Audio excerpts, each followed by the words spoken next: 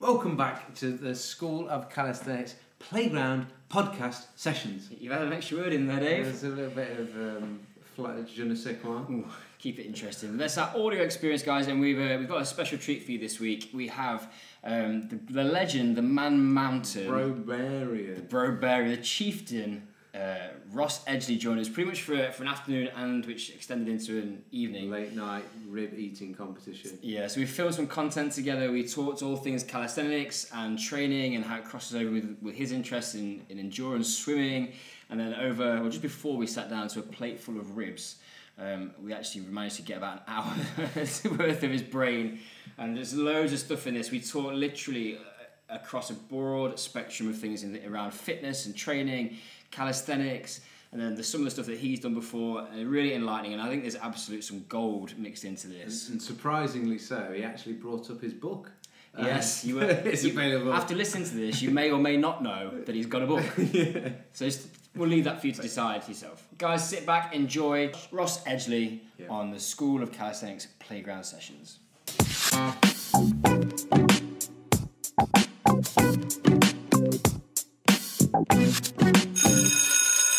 Yeah. Okay, welcome back to the School of Calisthenics. It's Tim, Jack, and we have a special guest, Ross Edgley, with us. And before we sit down to eat a massive rack of ribs, courtesy of, I guess, today's podcast, our first ever podcast sponsor, Athlete. They don't know. Yeah, they don't know. But they've given us such a good product. We've attributed and dedicated our podcast this evening and YouTube Q&A to Athlete, so we'll put some details up for them because they've hooked us up. If you look, we'll post some photos because there's a significant amount of beef which is going to get eaten around this table in about an hour. You killed a dinosaur. I don't even know what has ribs like that. I'm excited.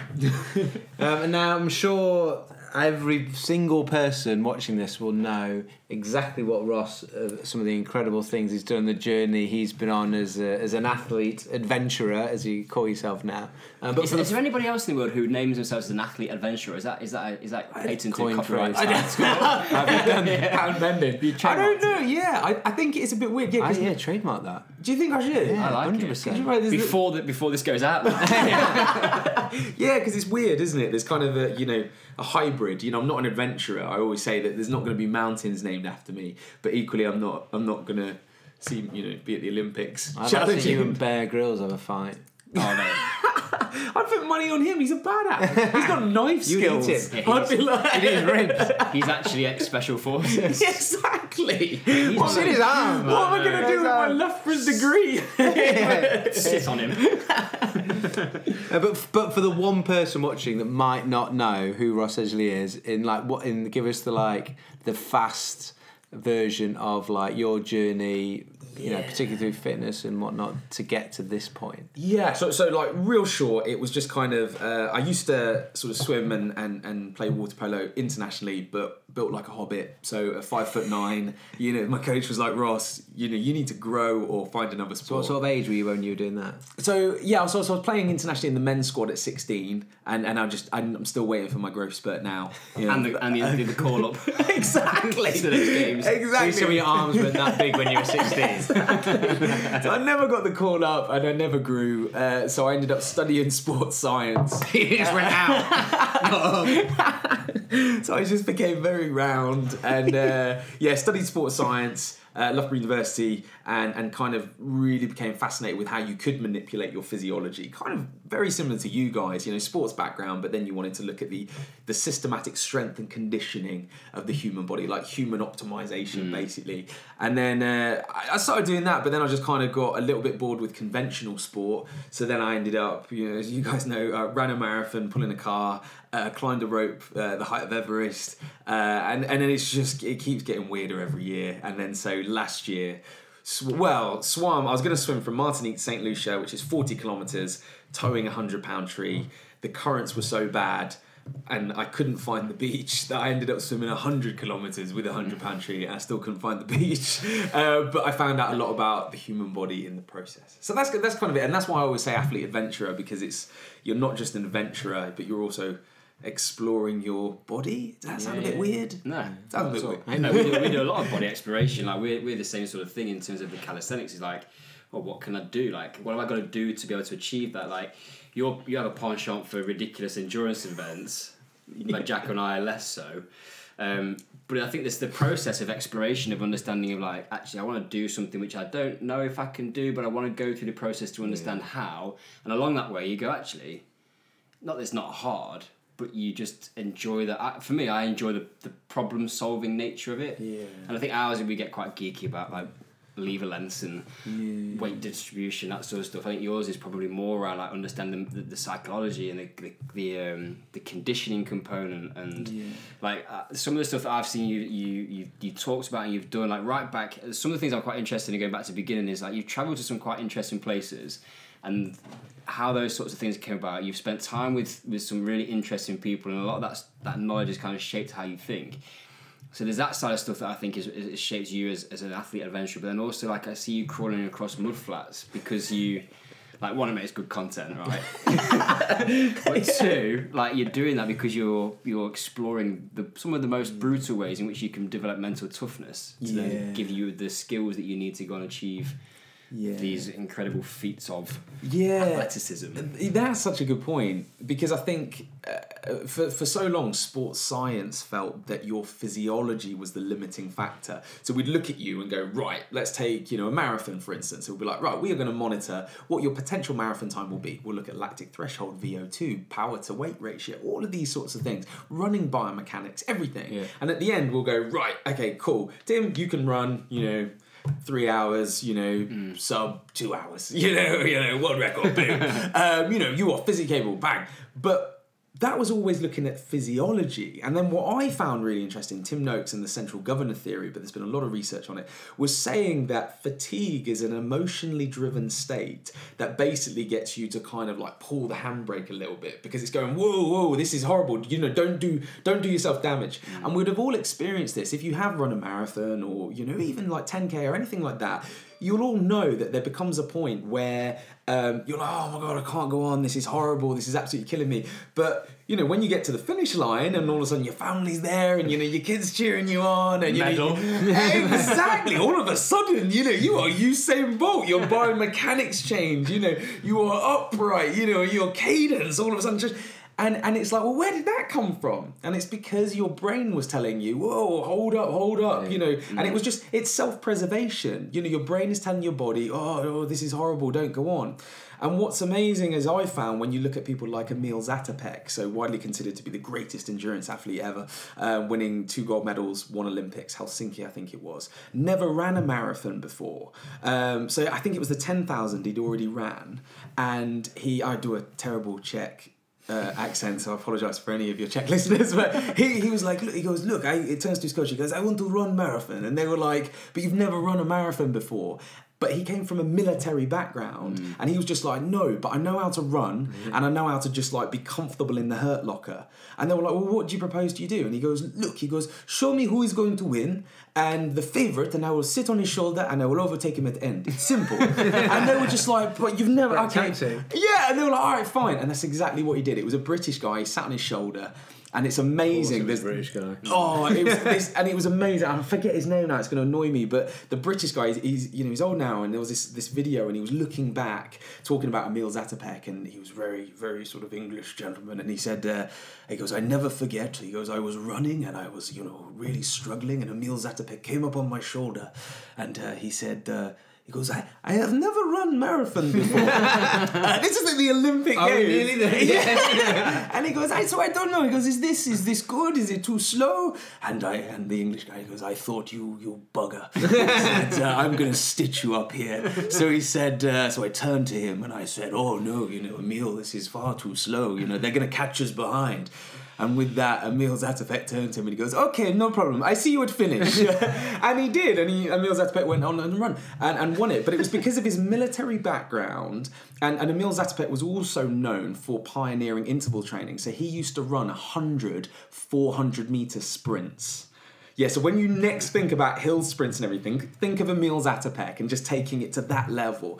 His wife was a renowned javelin thrower as well, and one of their favourite workouts that they used to do for fun, she would launch a javelin and he, like a dog, would run and go and catch it and hand it back to her. Really? That was for fun. He used to run in military boots. So like in terms of like biomechanics and understanding forefoot placement, heel striking, everything like that, he used to just run in military boots. So the one thing about Emil Zatopek, and I think this is one thing that I try and do, is he just understood how to hurt and be comfortable. And I think if you can do that, it doesn't matter what your sport. You know, are you trying to break a world record for a handstand? Are you trying to hold the human flag for the longest time? Are you running a marathon? Are you doing an ultramarathon? Are you doing an Ironman? Doesn't matter. If you know how to hurt and just get comfortable being uncomfortable, you know, you can potentially win at any sport. Yeah, there's a lot in that, like what we talk about redefining your impossible. Like a lot of the things that you're trying to do, people will say is impossible, and your body shouldn't be able to do it.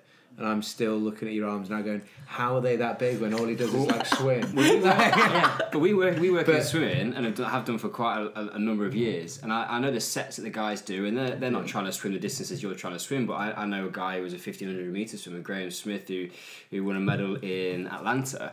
And his total volume for a week would be sort of like maybe, I don't know, they were doing 10k, maybe pushing up towards 100. Like, you're pushing volumes similar to what the guys would be to go and swim 1,500 metres at the Olympics. And like our guys would maybe go and do a week, and they'll hit half the volume that you're training. Yeah. But they're training for 400 metres. So you then start to argue about specificity and that sort of stuff. But still, like, the amount of volume that you're able to pack in is impressive. Yeah. What was the first one? Was it the carpool? Was that the first? It was. One? Yeah. And I think, so what inspired that? Well, essentially work capacity. So you know, within the book, coming out 10th of May. Have you got a copy? Oh, so glad you asked. No. So within the book, we were talking about this earlier, that I do systematically identify laws that every athlete should do, and one is the law of more. So work capacity, your body's ability to perform and positively tolerate training of a given intensity and duration. And it doesn't matter if that is, you know, marathon training, powerlifting, it doesn't matter. It's just, you know, your body's ability to just go, yeah, you know, I can cope with that and positively adapt. You know, if we all, again, were training for an ultramarathon, 100-mile ultramarathon, and we had a month to do it, and we all set off and ran a marathon tomorrow just to give us a good start, you know, some of us would just be on the sofa afterwards going, what was that? I'm in pieces. And other people would be like, I hurt, but I can recover and go again. And I think... this idea of work capacity and the law of more is just, you know, your body's ability to, you know, perform but positively tolerate it, but looking at ways to do that. It's not just about throwing stimuli at the body. And one thing that I've always found is with swimming, with the world's strongest marathon, it's looking at something of like work capacity and crazy volume, but it's actually a lot of concentric contractions. So if you think of swimming, for the lats, for the arm pull, it's all a concentric contraction. There's nothing eccentric. It's not like when you're running, if you're running downhill and your quads and your hamstrings. There's no ground reaction force or anything. Yeah. Exactly, and it's exactly the same with sled drags. You know, it's all concentric contractions, and pulling a car is just a very large sled drag. Yeah. So after 26.2 miles of pulling a 1.4 ton car, everyone was like, oh, you must have been in pieces afterwards. And it was like, no, because it was all concentric contractions. And because I developed over those 10 weeks a way of training that I was absolutely fine. So you trained 10 weeks for that? Yeah, and then the day after, just ran a half marathon as well, just to sort of, out of my own curiosity, just flush it out. Yeah, I was like, oh no, my legs still work. And I think it's the same with swimming, that yes, it is a lot of volume. And when people go, that's crazy, I'm like, yeah, but it would be very different if I was running it. You know, I'm sort of 95 kilos, built like a hobbit. If I'm running downhill, my legs, you know, just that eccentric contraction, the impact, you know, going through each foot, you put about 3 times your own body weight through each foot. So going downhill, it's just like, you know, on a big descent, that's like doing, you know, 200 eccentric squats. Yeah. And that's a recipe for disaster. But with swimming, especially long distance, it's all aerobic. I'm never out of breath. It's all concentric contractions. So looking at something like training for 3 hours and smashing, sort of 15K, people go, whoa, that's crazy. I'm like, but when you actually look at the science of that 15K, low impact, non-weight bearing, concentric, all aerobic. Yeah. I've got a thing about swimming that I'm interested from a mindset perspective. Like I've never done a lot of swimming. And then when I started working with the Paralympic team, we were on a training camp. So there's obviously 50 metre. There's a long course 50 metre swimming pools there, and I was like, I'm going to start swimming because I don't really know what these guys are going through, and I have not conditioned for it at all. And what I found was I'm not really the right shape for swimming like you, but I'm just a smaller version, obviously. Yeah. But like the elite swimmers that I see, they just don't have they don't have the same build. But I thought I'm going to give this a go, but I was so deconditioned for it that I would swim 25 metres and my lats and my shoulders were in bits. But I kind of pushed through it. My first set was like, I'm going to do 1,000 metres. That is like what I'm going to aim at. And that was like hard. And then I was training with a girl who actually did a lot. She used to be a very good swimmer. She let's do a kick set. And I literally couldn't kick 25 metres because my hip flexors were in bits. Wow. But you start going, well, actually, like I've never trained like that. My sports background was all field-based. Yeah. But you realise how badly conditioned you are for some of these sorts of tasks. But I got better at it. Yeah. But I remember I was slam long course for the first time, 50 metres. And I was with one of the guys who was the head coach at the time, was an ex very high level, international level swimmer. And I was like, I did long course today. And he goes, it's awful, isn't it? I was like, yeah, I got halfway, and I was like, cracky. And then I told Cara, my wife, and I was like, I swam long course for the first time today. She goes, did you go Tumbleton? I was like, you flipping kidding. Like, I had to have a rest when I got to the end. But it made me realise that, and I read at the same time I was reading a book by Chris McDonald, I think I've got the name right, called Natural Born Heroes, and it came up with this idea, and I wrote a blog about it, around hero training, and if I needed to swim for my life, could I? And I was like, no. Like I would drown. Yeah. So having this base level of the sorts of things that you're able to do, is like you can do a triathlon, you can swim, you can pull a car. Like I think that having that athletic ability and diversity in your training, and you can bench press however much, you've got strength training in there, is a thing that we can learn a lot from. And I look at my training and go, I'm missing a massive part of it. And there's a number of different reasons. We can't do everything all the time because of circumstance. But I do think that you take it to the extreme. Yeah. But what your general sort of person who's just involved in fitness, having that array or that foundation of different attributes, and that's something that which you cover in your book about actually going back to first principles of fitness. Tell us a bit about it, because there's some amazing information in there. Like, what's the concept behind it, and what's the big sort of message that you're trying to get across? It's very similar, because I know we all we geek out when we all catch up over barbecue ribs, but we it's basically I was sitting there going, how could you systematically train the body, the human body? So I wanted to create almost like a user's guide for the body. It's like you're given a body.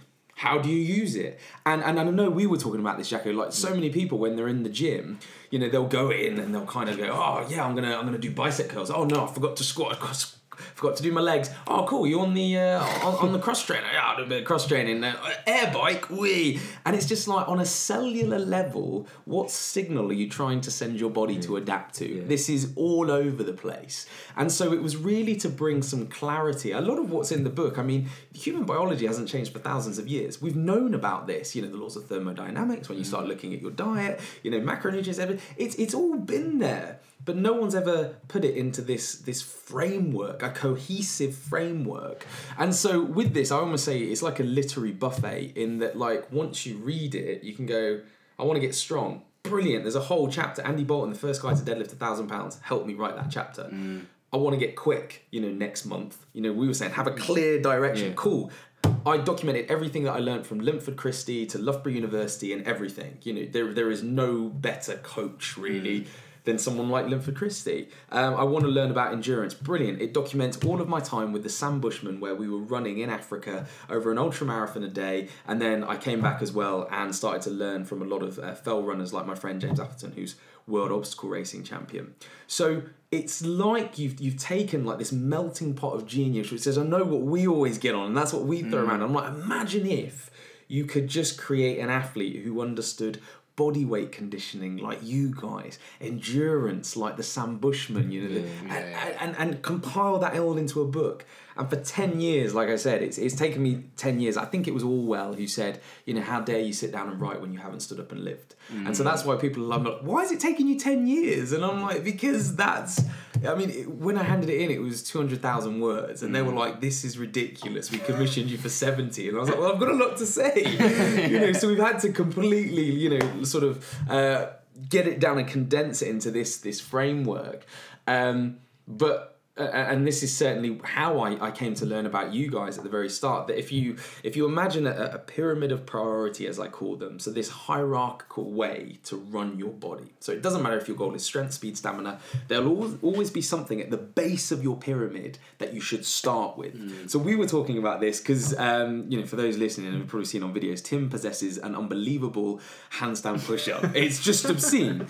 So to get strong, it's like, what must you do? But then you were saying that your military press, it felt a bit weird, it felt a bit different. So absolutely, in terms of that strength pyramid of priority, strength is a skill. People don't realise that. You have to drill the movement. There's no point putting loads of weight on the bar when you're just drilling bad biomechanics. If you've got good genetics and raw strength, you might be able to muscle your way through certain movements, but there'll come a time where you just completely plateau.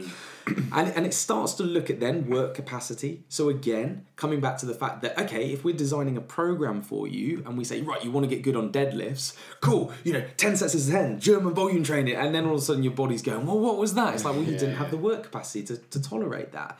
And then we even covered that today when we were talking about there will be a point where neurologically you're recruiting all the muscle fibers. We'd all seen it, to put it in sort of simple terms, those sort of quite lean, smaller guys who are insanely strong. Climbers.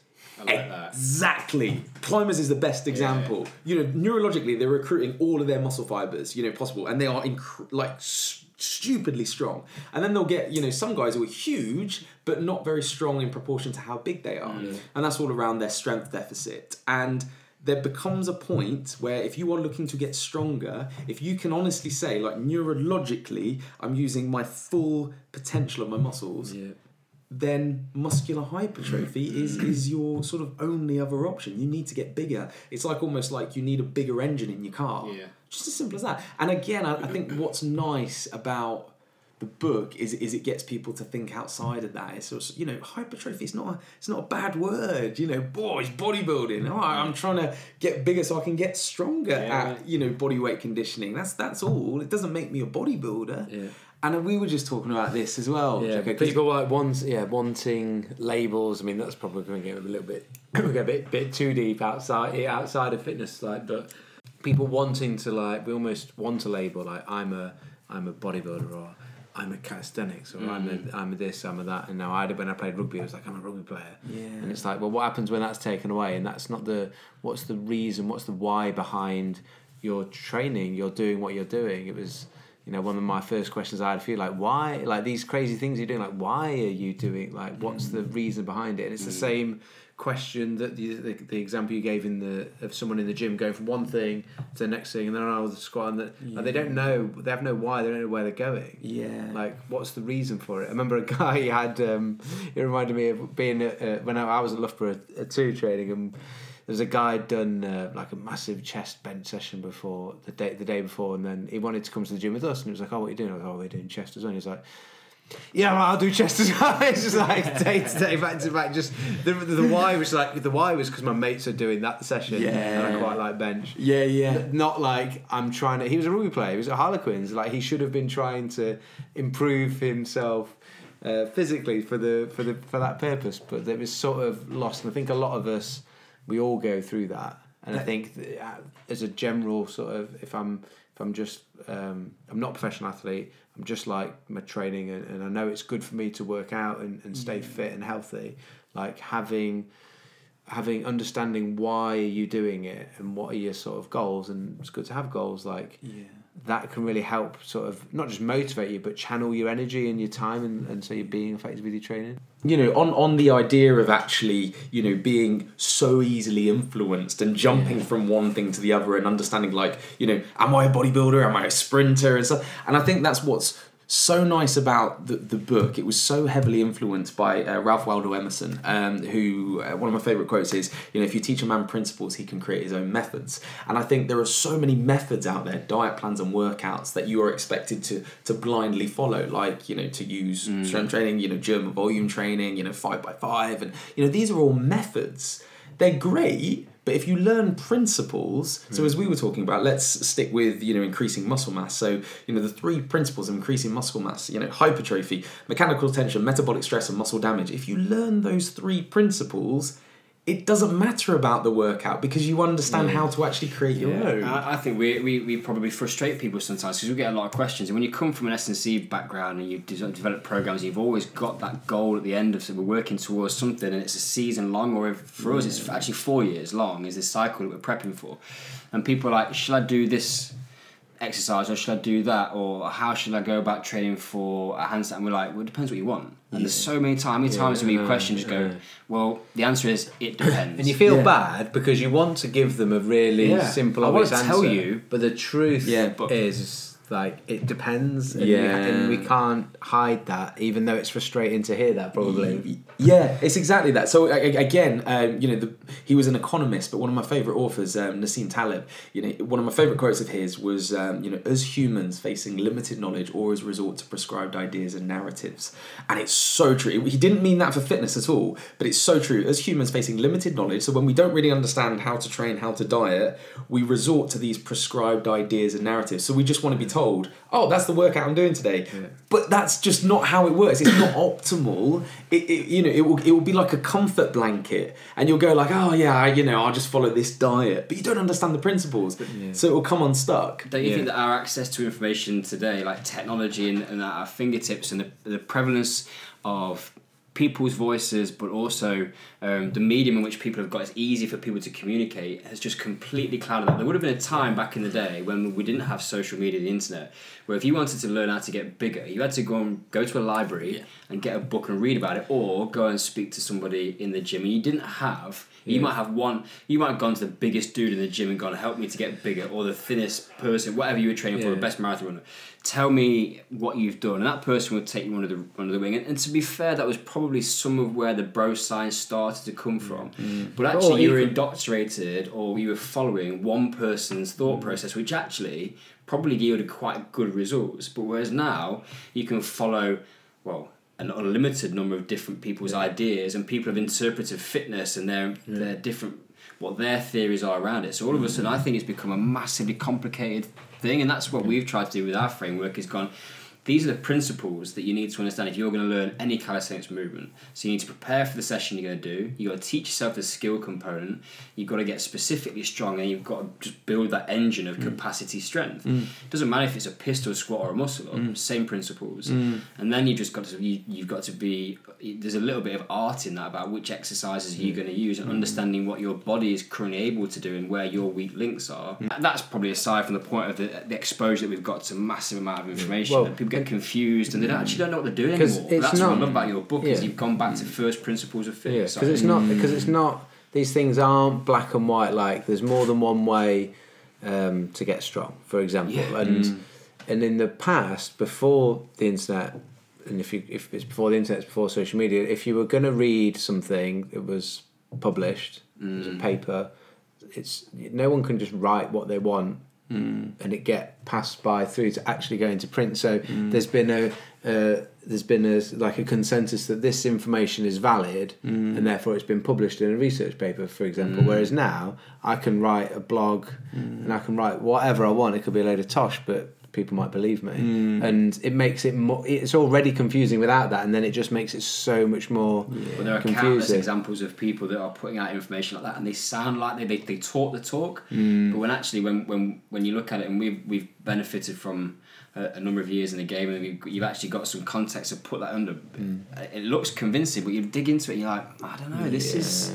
I'm not sure, and we have to challenge ourselves and go, well, maybe you're seeing things differently. What can I learn from that? And you are constantly critiquing, as we do with research papers. But there are some things that, and that's what as I go back to what I like, what you've put in the book, is actually Nobody in sports science is going to argue. And actually you've gone back and gone, these are the laws and the principles that we need to follow if you're going to create a physical adaptation with the level of understanding that we currently have about the human body. Yeah. It's not to say that's not going to change and we can't tweak it.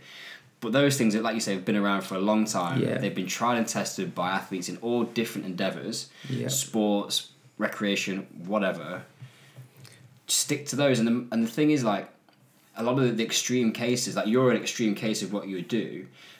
But for 99% of people, actually we just need to follow some really simple, basic principles. And they're all the same. That's what I find as well, that the laws that I've identified in the book have been around for thousands of years. Yeah. So it doesn't matter if you want to take them to the extreme like me, so the law of more and work capacity, it will be exactly the same for a beginner. And we address that in the book. So I say, if you're a beginner, amazing. I was like, oh my God, I'd love to be a beginner again. Because can you remember, like every week you'd put on like muscle, like your bench would, like your bench press would just go up like, 5 kg, your rate of improvement was this, and we say that, and then, but again, pyramid of priority within the book, like to take strength as an example, as you move up, so you've learnt the skill, you have the work capacity, you have the adequate amount of muscle mass, and we start moving up, that's when you can start to look at bands, chains, looking at your rate of force development, and you can start to get real creative with this. But that's at the top of the priority. You can't do this until you've got the base of the pyramid set.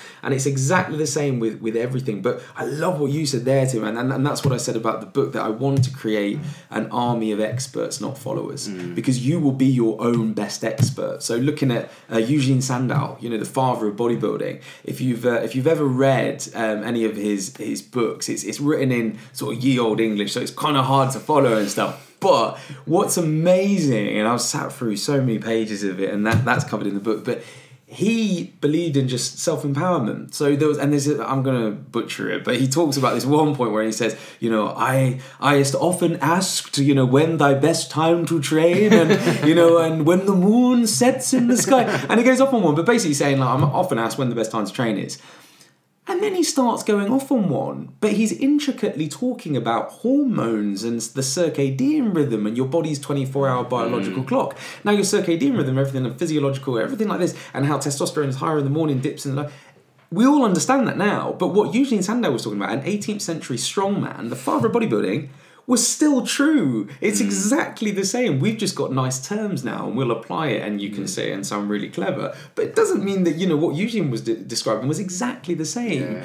And what I love about the book, and what I encourage everybody to do, is Aristotle, and he basically, the term is an epistemocrat, and it's he wanted everybody to hold knowledge, including their own, in such kind of suspicion, so just question everything, be a critical thinker. And at the end of the book I say, question this book, question me, question yourself, question everyone, because that's the only way that you'll, ask questions. I bet your best students are those who say, like, why? Why am I doing this? Because you go, oh, well, let me tell you why. And that's what I want from this book, that there are workouts in there. There's workouts for every single goal you could ever want to achieve. Lose fat, the recipes are amazing, to build muscle, develop speed, improve endurance.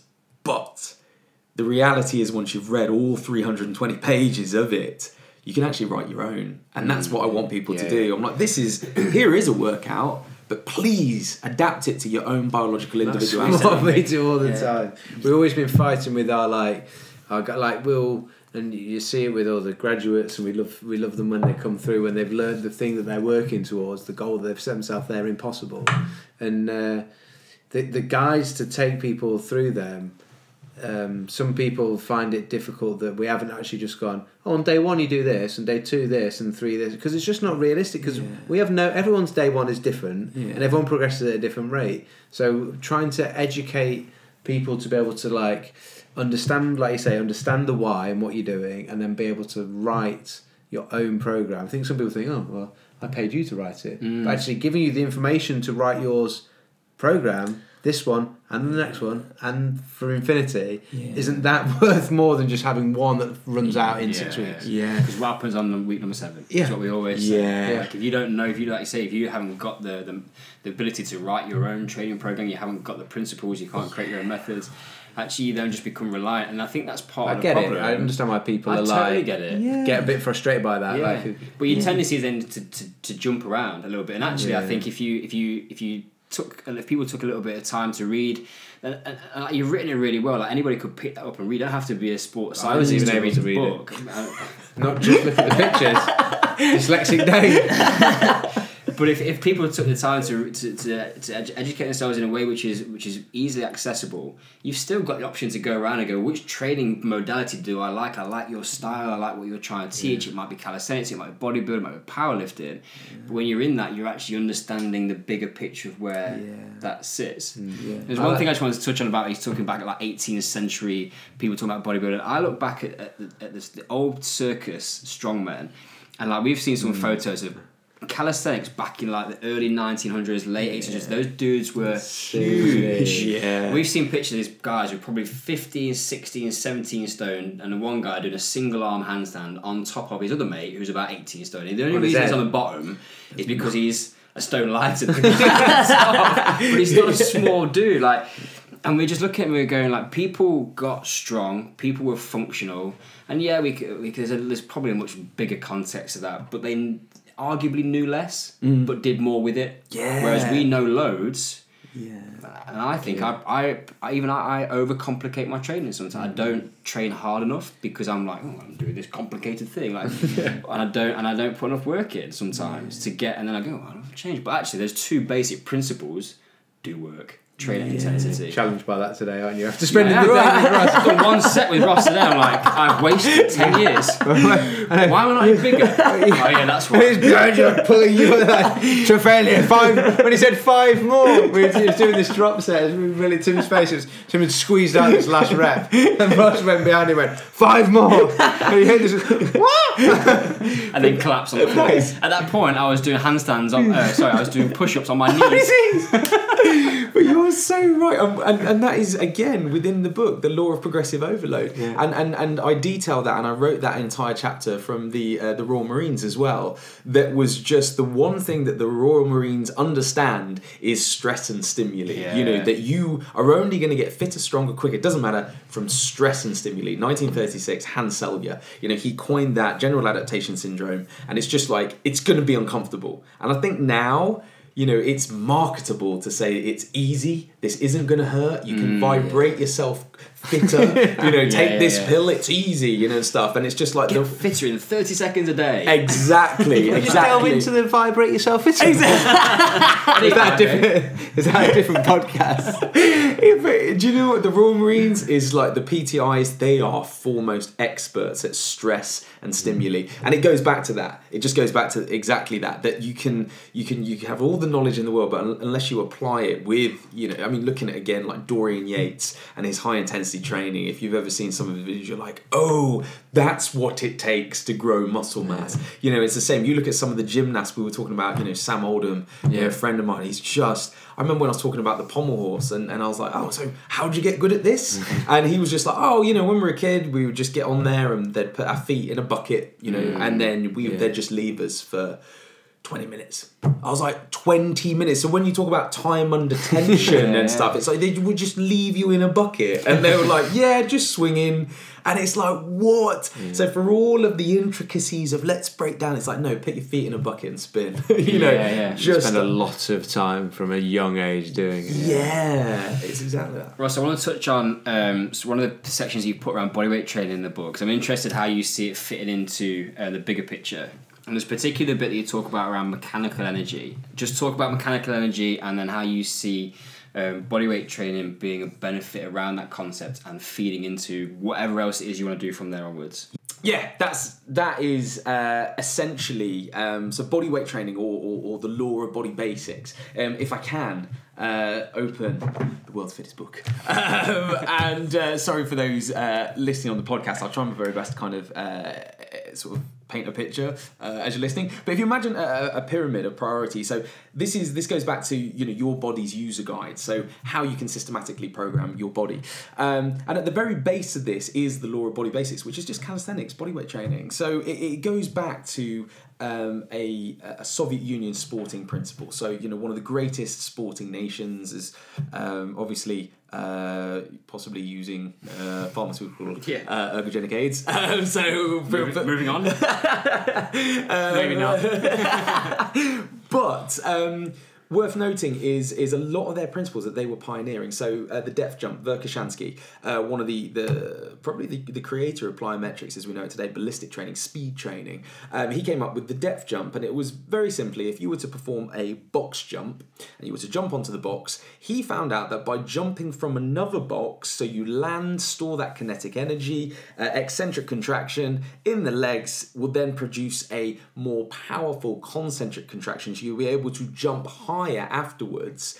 He was the one who actually pioneered that, and this was during a time when some of the world's best athletes were touching their toes and swinging their arms and doing jumping jacks, and everyone was looking at these guys jumping off boxes going, what are the Soviet guys doing? Look at them. And they were jumping further, running faster than anyone else. So sorry, to come back to that, so mechanical energy, I state that the law of body basics forms the absolute base of this pyramid if you want to systematically condition your body. How do you become a better physical human? And all that is just, before you specialize in any sport, it doesn't matter if you are an expert, a beginner, male, female, it doesn't matter. You have to understand how to use your body, because it's this mechanical energy, and it goes back to this Soviet principle of general physical preparedness. So, like I said, at the very base of the pyramid, if we were here, I was a Soviet Union coach, and I had a young Jacko and a young Tim, before me, 5 years old, and your parents handed them, to me and said, train them to be future Olympians, and I'd be like, look, I don't know if he's, Jacko's going to be big or small, or Tim's going to be like quick or good at endurance. So what I'm going to do is teach them body basics, calisthenics, bodyweight conditioning, general physical preparedness. Doesn't matter what term, it's the same thing. I'm going to teach them to run, jump, crawl, pull-ups, press-ups, squat, hit a full lunge, because they'll then develop this proprioception, kinesthetic awareness. They'll understand how to use and move their body to then lay a neurological foundation to specialize later when we know that Jacko's going to be a beast, and it's like, okay, he's becoming quite big. Okay, send him into rugby. Oh, Tim, he's going to be an amazing swimmer. Whatever he's going to be, then we can specialize. But we can only specialize once they've developed, as I said, mechanical energy, proprioception, kinesthetic awareness, general physical preparedness. It doesn't matter what you want to call it. It is the law of body basics. And that's what we stress in the book, that you have to start with that. And I think now, you were touching upon, even looking at, kids nowadays. Yeah, I don't want to be that like, oh, it's better when we were younger, because it was different. I just think that I look back and like the old school gyms, when I was at infant school even, like we had a rope and we had like the wall bars, and you would get on them and you would climb up them, and I think there's just a certain amount of, you see videos of it, of like high school PE and gym class, and it was just general, like I said, it's general preparation training, and they were like swinging on climbing ropes, and how many people can climb a rope these days? Like, it's not easy. And they were doing that, swinging from one ring to another, and we would start that as like, well, that's the foundation of our human flag training, is actually be able to single arm active hang, and that's this foundations of scapular retraction, depression, and shoulder stability, and being able to do that. And there's some really interesting thing about what happens when you're gripping, how that interacts with the shoulder. We're going back to these basics of their natural human movement patterns, but they were incorporated in exercise, and I just think there's that says a lot for just building that foundation level. Whereas now, I don't know a huge amount of what happens in PE at infant school, apart from what I hear, that actually probably not a huge amount of time dedicated towards it. But it's more games-based, but I think we've probably lost the strength component of it. And play parks are now safe, aren't they? Because they don't want people to fall off stuff. And we did just play, and I don't know whether there is less of that now for various different reasons, but we'd go out all evening and come back for tea, and that was, you do whatever you want, and a lot of that would be messing about and playing about. And where the kids now do or don't have the opportunity to do that. I remember we were in a queue to get on the ferry last year when I was driving. We had a retreat in Morsey, and I had to drive to take all the equipment. And we sat in the queue for the ferry, and like everyone's just been bored out of it, and the kids are climbing the walls in the cars, and then a few of us like would get out of the car, and then actually there was a family that had a few kids that there was just like a big bar across the road at like hip height. And they were skinning the cat. Yeah. But they didn't know they were skinning the cat. They were just playing. They were trying to do a muscle up on it. They were getting right there. They were just automatically. I was looking at the cat. I said, Catherine, doing calisthenics. Like I wanted to go and talk. I wanted to go and coach them and train them. But it was like, no, just let them explore and play. I'm like, no, you're not quite doing it right. Like, do you know what I mean? But actually, no, just let them play and explore. They're having fun. Yeah. And I think just giving people the opportunity to do that rather than, I guess, taking that opportunity. That is away. It. And in many ways it happened by accident. Yeah, and with the world's fittest book, it's just taking sometimes what happened by accident, but making you very aware of it. And they were having fun. They were smiling, they were enjoying, they were laughing. Like, yeah. That's a great point. No one went, 5 more reps. Slower on the eccentric. That is such a good point. Until I stepped in. Yeah. But it is looking even at adherence. So actual, sort of, and this is, for everything that you can put down in theory, what happens in real life is sometimes very different. And genuinely, I'm not just saying it, but that's what I love about what you guys do, in that, because it is the School of Calisthenics, but you teach people the principles so they're able to actually then go forth. And if something happens like, they've got to take the kids to school and that messes with their program and they didn't manage to do the workout that day, it's fine because they understand the principles. They can just rewrite the method and rewrite the workout plan and it's fine. It will still go on. But it's those people and Ralph Waldo Emerson, if you only understand principles, you'll come unstuck. And so those people who go, oh God, I missed today's, School of Calisthenics, the human flag guide. I missed one day. What do? Do I start on day 1? And it's just like, don't panic. I understand. And genuinely, that's what I love about your guides. Once you've read it, you're equipped. So what you do with it is up to you, and you can modify it. And that's what's so nice. I think when you're just touching on adherence, like enjoying what you do, like we all just laugh then when when you're laughing, when you're smiling, when you're enjoying the things that you do, like everything else becomes easier. Adherence to it, your motivation to it. Like I don't know how much of it you sort of touch on that within the book, but if you enjoy what you're doing, you're gonna be so much more successful or happy at the end of it. I think one of my things that I can take away from today is that there's an opportunity there to start to. Yes, we can specialise. We've taken the bodyweight basics to a more extreme level, and not that it's like extreme makes it sound like it's perilous. Extreme. We need to do extreme guide. It's extreme because it's all we do.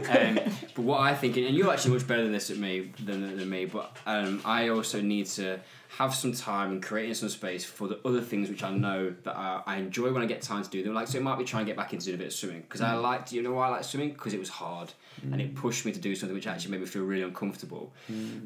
But I knew that swimming was actually really complementary to my calisthenics because if my shoulders were getting tight and stiff, I could feel my stroke length decreasing. And actually getting into the water and driving out, it's almost like active stretching. If I'm not swimming at intensity, I'm just driving out nice distance per stroke, long stroke lengths. And I miss it, and I miss that hurt locker that you were talking about before, because when we train calisthenics, like we're neurally quite challenged and we're mentally quite challenged because we have endless frustrations with trying to teach ourselves these different positions and moves and whatever else, and we hit the plateaus and you can find yourself in a real kind of frustration around it. But I miss that bit of being put through the mill like I did when I was playing rugby. And I don't create that for myself anymore. And I think that's something that I need to find some way of doing something that I enjoy, that I can adhere to. And it's that thing, like I could go to the gym and I could do a class or something and I could hate it, but I'm sweating but I can find that enjoyment in something that I enjoy, and then I'm gonna do it for longer. Because it's actually become something which you get. Actually, I'm looking forward to doing that, and I know I'm gonna hurt, but I'm gonna feel great when I finished it. I think I've said it before to Harvey. Can we get it? That like how we train, and this isn't any disrespect to how we train now compared to how we train in pro rugby, but I guess it's a bit different because someone else was pushing you because you got a coach and all that sort of thing, and you were paid to do it. But I used to train so much harder than I do now. Yeah. And like, I'm not now saying this. This isn't BS. I'm not saying it because Ross is sat here with me. But it's literally the conversations today have challenged me exactly the same to go like, am I mentally like telling myself like, oh, you can't do too much, and am I holding myself back? And I'm going to challenge. I am going to challenge. I'm the type of guy that I'll do this now for 2 days and then I'll forget about it. But I'm going to try and carry it on a bit longer. But I'm training tomorrow morning and I'm going to have a few beats to a session. I'm so pumped. I'm going to train now. Harvey's coming. I'm just going to get. It's so true. This I find something like I'm going to tag you in. like an air bike or intervals, and you know when you think, oh my god, my lungs are on fire, but honestly in that moment, like, and everybody listening, when you are absolutely on fire, because a few people, when I was on that 100-kilometer swim, which was only meant to be 40 kilometers and there was a moment when I was getting stung by jellyfish. I was still pulling a 100-pound tree. I was cramping up, like the sun was beating down on me. It was in the Caribbean, and I simply just asked myself repeatedly, like kilometre after kilometre, and it's not to sound morbid, but I was like, what's hurting? Honestly, Ross, like I know, oh yeah, it's hurting, but what is actually hurting? I was like, my shoulders are sore. I'm pretty badly sunburned, and I'm like, okay, cool. Be honest with yourself. But is there anything stopping you swimming 100 metres more? No, it's just a bit unpleasant. Yeah. Then swim 100 more. And sometimes it was actually like going like, I don't know, this sounds a bit morbid, but like, are you dying? And my answer would always be like, no, I don't think I'm dying. It's like, then keep going then. What are you doing? Because at some point that hurt's going to end, right? Exactly. It's one thing. Unless you didn't get to the end, you'd have died. Oh well. More for me. One of my favourite tennis players, Rafael Nadal, because he just gets in a dogfight, and he's like, Federer is so graceful. It makes it look like, tennis, I shall beat you. Nadal comes out and he's passionate and he's fiery, and I love it. But I've read a report from him before that he approaches games when he was in his peak. He's like, all I've got to do is outlast you. Like, the pain's going to stop, the discomfort is going to stop. I just need to last longer than you can. Yeah. And it's a real simple principle. But the other thing that I watched and read the book Touching the Void quite a few years ago. This guy, like mountaineering story, I think the guys were on K2, I think it was.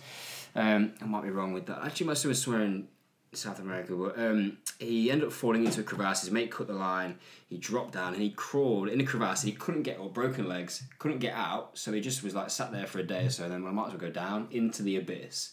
So he just thought, I'm going to die anyway. So he starts going down into this crevasse, and he actually sees a piece of light that comes through this, and he crawls out, and he's got 2 broken legs pretty much, and he drags himself down this mountain to survival. And he's literally like, he would set a thing about a rock in front of him, and he would crawl by his fingertips, 2 broken legs, like in a really bad way.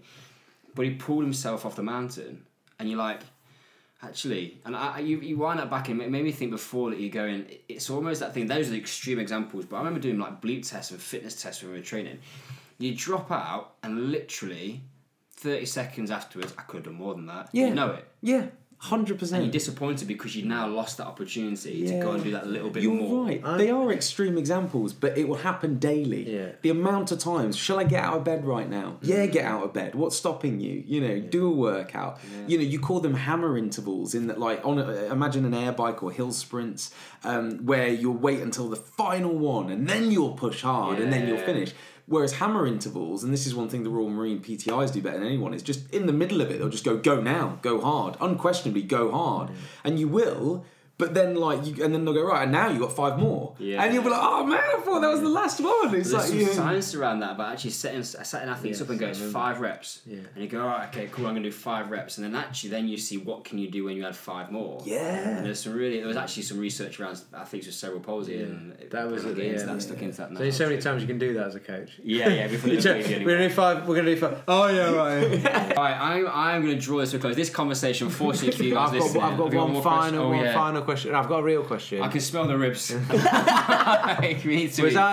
I can do that mental thing, pushing when I'm running, like CV. So like I do like parkrun 5k, and I have that same conversation with myself as I'm going. I'm like going, can you not go a bit faster than this, Jacko? Like exactly like what's hurting compared, and all that.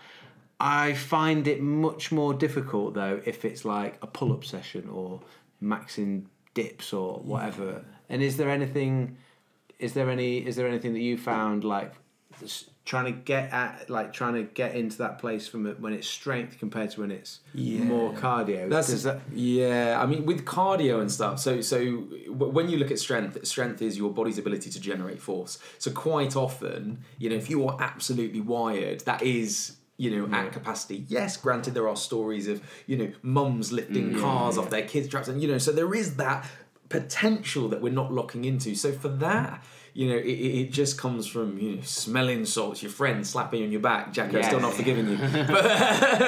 But there is that, but it's a very different mindset to endurance. And I think that's one thing with all of the best ultramarathon runners I've ever met. They're not getting wired. They're not on the start line on smelling salts because they're like, wow, this is going to take 18 hours. So it is very, very different. However, if you're training for, muscular hypertrophy and you're using metabolic stress where it is a horrible, disgusting drop set, ask yourself afterwards. If you could do another set after that one, that wasn't hard enough. I think there's something in calisthenics I was thinking about actually after we left the session today. And sometimes we're like a pull-up set. Doing one more rep or two more reps is actually hard. If I'm at fatigue or I'm really fatigued, got lactic acid build up, like you're just not functioning, and actually trying to do another rep of the same thing is actually almost impossible because you're not strong enough. I've maxed out. Yeah. But then the example we did today with handstand push-ups, feet elevated push-ups into push-ups on the floor, into push-ups on knees. There was 4 different progressions there with each you could move from one to the next. Yeah. And one thing I think with the pulling sessions, when you're trying to create overload and stress like that, you've got to plan your session a little bit more. So actually, you can go pull-ups, but the band's already ready, and I'm going to drop down from the band from body weight, and I'm going to go to the band, and then it might then be that I go horizontal row. But having that structure to your plan and go, actually, this is how I'm going to move through, and I've created the conditions. I love the Oscar Wilde quote of success is science. If you create the conditions, you get the result.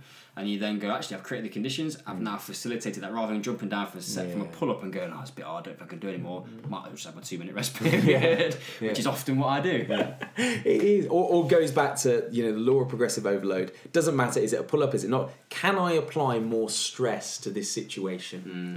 Less rest, more weight, eccentric contraction, anything. Can I apply more stress? And sometimes for me, with swimming at the moment, I'm like, I'm going to do 10k today, I'm going to do 20k today. Can I apply more stress? And get a tree. So a tree resistance, or like the other day in Glasgow, swimming in 2-degree water, it was chilly. Yeah. That was the stress. What does everyone else in the pool at David Lloyd say when you walk in with the tree?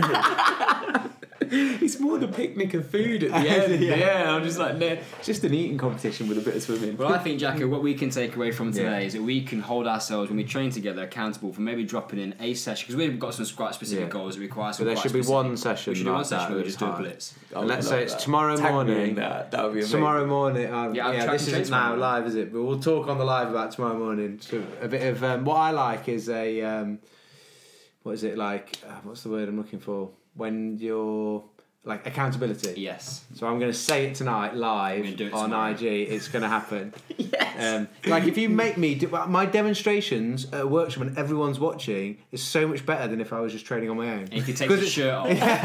Because just the expectation of like, you better do this right. They might not. In my head, it's just what I'm telling myself in my head.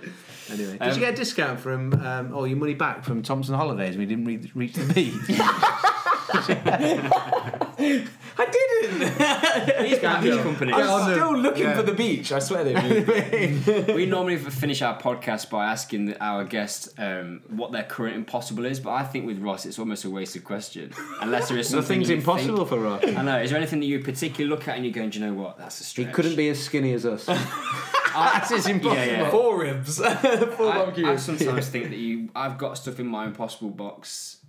But I look at it and go, well, it's only there temporary. Nothing's firmly rooted there anymore, but it's just something I can't do. So if I try and do a single arm pull up at the moment, it's impossible. Yeah. But all I need to do is put a bit of time and move that out. So is there anything that you currently look at and you go, actually, there's a big, audacious, horrible, nasty thing that I want to do. Yeah.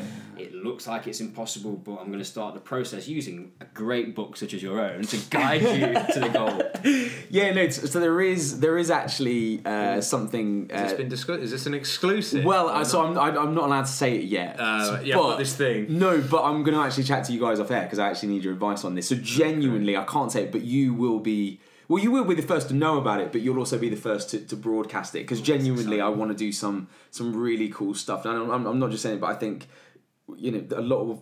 I don't know, I'm talking very cryptic, but basically a lot of stuff that you've spoke about and what you are actually genuinely pioneering at the moment in terms of, shoulder mobility, strength, prehab and everything like that, I am going to need in sort of bucket loads and stuff. So yeah, off air we'll talk, but on air you will be the first to know what my impossible is. Well, I think I know what it is. Actually, you've been able to stand against the wall, your back flat, your arms over I can dream. Ross's shoulder mobility is there's something there for.